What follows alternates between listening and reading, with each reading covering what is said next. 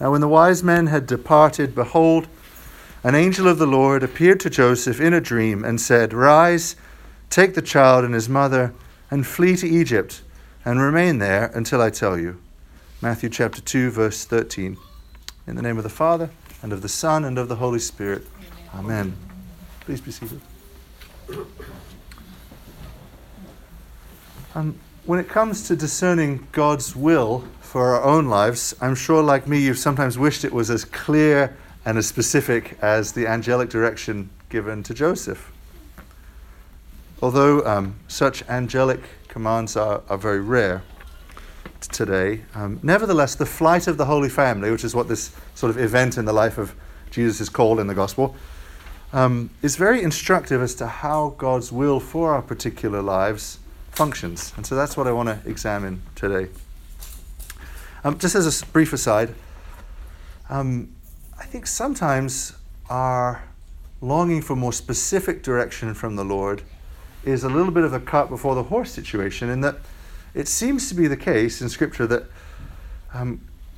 God desires to reveal his specific will to those who he foreknows have a willing heart to obey it. Because the other case would be disastrous if God were to reveal something really specific and in a hardness of heart we would say, "Well, God, I hear that's what you want and I just don't want to do it." Right? Then it's sort of conscious, willful rejection of God's purposes for our life. We saw in the nation of Israel that when God sent them prophets who said very specific things, right? Tear down that statue, worship the true, and they rejected the message. Their rejection was heaped great condemnation on them as a people. So I think sometimes when we think like, "God, I just want more specific direction," to put the horse in front of the cart would actually be to say, "God, give me a more willing heart to obey you." It's in Psalm 51, right? The great Psalm of repentance. Give me a willing spirit, right? A readiness to obey, faith and trust to obey. And then it seems like the very ability to receive clearer direction from God is made more possible. Okay, that's the aside. What I want to examine is the story of the flight to Egypt with this lens of providence. And providence in a very specific aspect, God's particular will for our practical lives, like the outworking and the decision-making, the stuff that makes up the day-to-day. You might think that the Ephesians reading that we heard would be more suited to that, about predestination and God's purposes. But the Ephesians reading is clearly about God's general purpose, that each of us would come to inhabit our identity in Christ more fully. Right? That's perpetually true for each of us, and it's the thing we should be striving for as of chief importance, right? Above and beyond our particular circumstances and paying the bills and making choices should be our commitment to know Christ and know him more and worship him truly.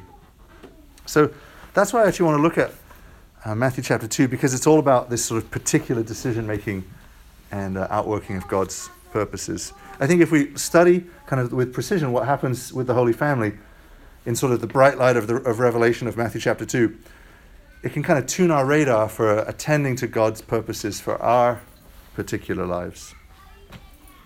Okay, enough preface. First of all, just to say, one more piece of preface. In case there was doubt, God does still give directions to us, chiefly in his word, but also through circumstances and the counsel of godly fellow Christians, which we corroborate with our conscience and our heart. So the first thing to note then about God's direction of the Holy Family is that his direction came at precisely the right time. Right? The Gospel reading says, when the wise man had departed, right, then the angel came to Joseph, that it was part of God's purposes that the Gentile Magi would be among the first witnesses of the birth of the incarnate Word. And so Mary and Joseph had to stay put until that had happened. And then a precise direction comes. It's also noteworthy that when God desired to move the Holy Family along, he gave the specific direction to one member of it, Joseph. That whereas with other aspects of the Nativity, an angel came to both Joseph and Mary, with this case, it came just to Joseph. So Mary, in the middle of the night, Joseph says, "God has told us we should go to Egypt." And she says, okay. So she heard from God, God's will for her life, indirectly through another.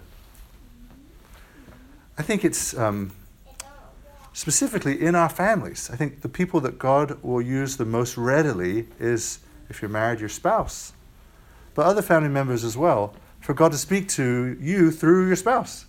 But like St. Paul says, test every spirit. That not everything your spouse says is God's will. But to test the spirit and say, well, maybe this is actually God's will for me to grow in this way, or for that is, and that we should listen to what God might say to us through others. As it's true for our biological family, it's also true, I think, for a church family, that we can discern God's will through visions he gives to each other, which we should pay attention to. Another noteworthy aspect is that God's desire was to save the Holy Family from harm, right, from Herod's malice. But he still led them, in order to avoid harm, God still led them into and through danger, right? Migrating to Egypt, hundreds of miles, right, with a little baby. That was more dangerous. It would be dangerous now. It was dangerous, certainly dangerous then. Danger of the road, danger of what awaited them in Egypt, which was a densely populated, tumultuous place.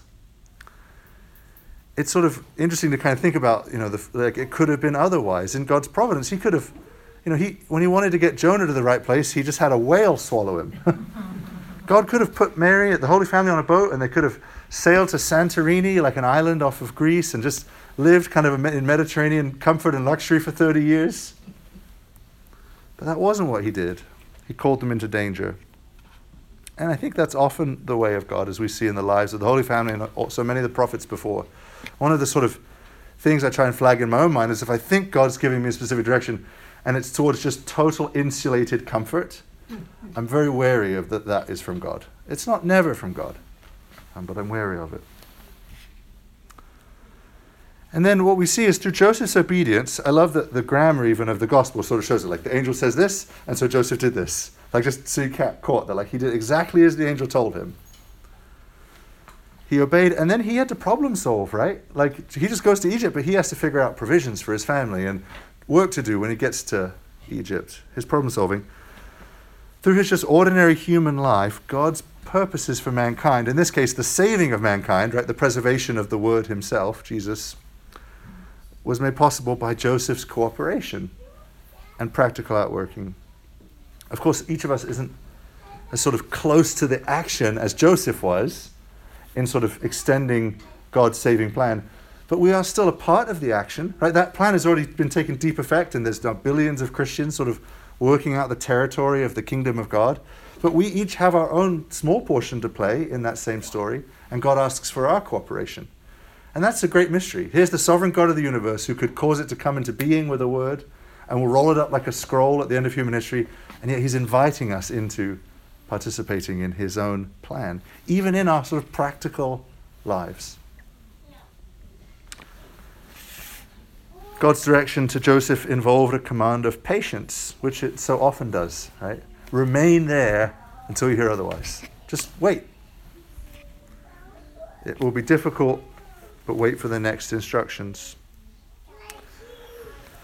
It's also worth noting that God's will and his plans, as they sort of stand behind the specific direction that he gave to the Holy Family, that they aren't circumstantial adaptations, as if the world is just spinning and God's trying to like kind of keep up with it and kind of working his plans into a world that he isn't already sovereign over. So Herod's rage is the circumstance of that prompted the Holy Family to get out of Dodge. But this wasn't God because God was somehow behind the curve, and the proof of this is that it was prophesied 500 years before by Hosea. That was that quote, as the prophet said, "Out of Egypt I called my son," which in Hosea is this cryptic epigraph on sort of the life of Israel. And whenever you see something cryptic in the prophets, it's always worth sort of scratching and saying, is there more going on here? And sure enough, the Holy Spirit opened Matthew's eyes to see this was a prophecy of Jesus going down to Egypt. So 500 years before it happened shows that this wasn't some afterthought of God like trying to catch up. This was the plan all along. And we can actually extend that back even further, as we heard in Ephesians, that marvelous, mysterious verse.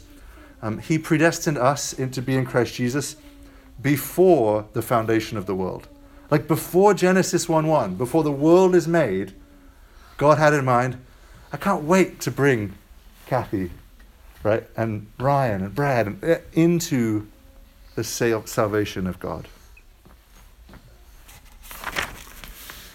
God is not just adapting to circumstance, but nevertheless, God works through circumstance.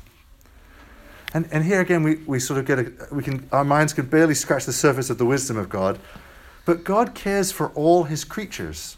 So he's working every plan out with the fullness of his care for every creature. So from the ground up, literally, for his care for creation, every river, right, which he made, right, every bird, every animal, every human that ever was in the past to whom he made promises, like the people of Israel, or that justice would be brought about, and as well as every human who's present now. God, we know he's revealed his will to us. He desires that all might be saved. And so he's working out his purposes to that end, that everyone would have the maximal chance to be able to receive his own life and gospel. So as part of that wisdom, I think that's part of why things don't get acted out in what would seem to us to be more simple or efficient ways. I mean, God could have just killed Herod before he even had the thought to kill the babies around Bethlehem. But he doesn't. The Lord permits that in his inscrutable purposes. He permits this horror and works around it as part of his planned, providential outworking of his will. That's the case for us. His perfect will is always accomplished under and not over the particular circumstances that we find ourselves in. So we have in Matthew 2, I know they're the Holy Family, but let's just call them a family. We have a family, but because it's recorded in the Bible, it's like all of the things which are usually kind of dark and dim to us have all the lights turned on. That it's like, oh, clearly we can see God's doing this and this and this, and he's working all these pieces together, and he's avoiding Herod's rage. Right? It's all there on the page with all the lights on. And so it's really easy to see. In our life, it's much harder. We don't know what's beyond the horizon, or all these other things that are happening, or what God is working out. But what we learn from Matthew chapter 2 is that what is true about God then, for that family, is true about now and always for every family, for every person. So just to kind of abstract the points that are true, and so I say these as being true for your lives and your practical lives, that God is executing his perfect will, that he's leading us according to his purposes, that he'll lead us in the midst of our particular circumstances, that he will lead us probably into danger and through that danger. He'll require us to be patient, and we can trust that he will give specific direction at exactly the right time as we have ears to hear it. It's something actually Carrie opened my eyes to about this passage 8 years ago now, which is how wonderful it is that you do the best you can according to what you understand God's will to be, and if it happens to be wrong, God will redirect you. What he's looking for is the willing heart to obey him. So the example here is Joseph, right? That Bible says you're not supposed to commit adultery. He thinks that Mary's gotten pregnant because of that. So according to what he knows about God's will, he's planning to divorce her, right? And then an angel comes in and says, no. I know you were like on trajectory to do what you thought was right, but God wants you to go over here. It's not adultery. You marry her, take care of her, raise that child. So if your heart is willing to obey God, you can trust that he will direct you, and that sometimes it feels like we're kind of operating in a dim light, like, God, I think this is where you want me to go. Okay, well then, proceed carefully and prayerfully. And if there's something else that God wants you to do, because he wants you to fulfill his purposes, he will guide you after that. His providence is good and perfect, and it brings him glory. And if we receive this truth about him, I think naturally should follow two responses in ourselves, and that's calmness and courage. Calmness because you can trust that he is in control, that we are not the captain of our fate. We're on deck, we're participating with the will of the captain, but we're not the captain. And then courage to endure difficulty, to wait patiently, and even to tolerate danger, knowing that the Lord's will be done.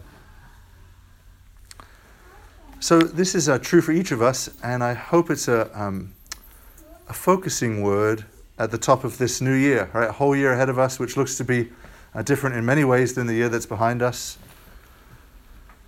with different things that we're going to encounter, lots of uncertainties, but to trust that God is working his purpose out. It's true of each of our individual lives, and I know some of you have on your plate and are working through. Some I don't know, but I know that these truths are perennial for us.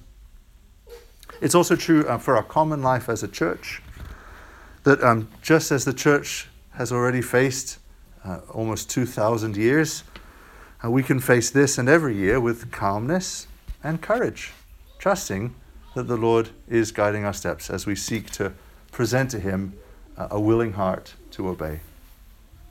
Amen.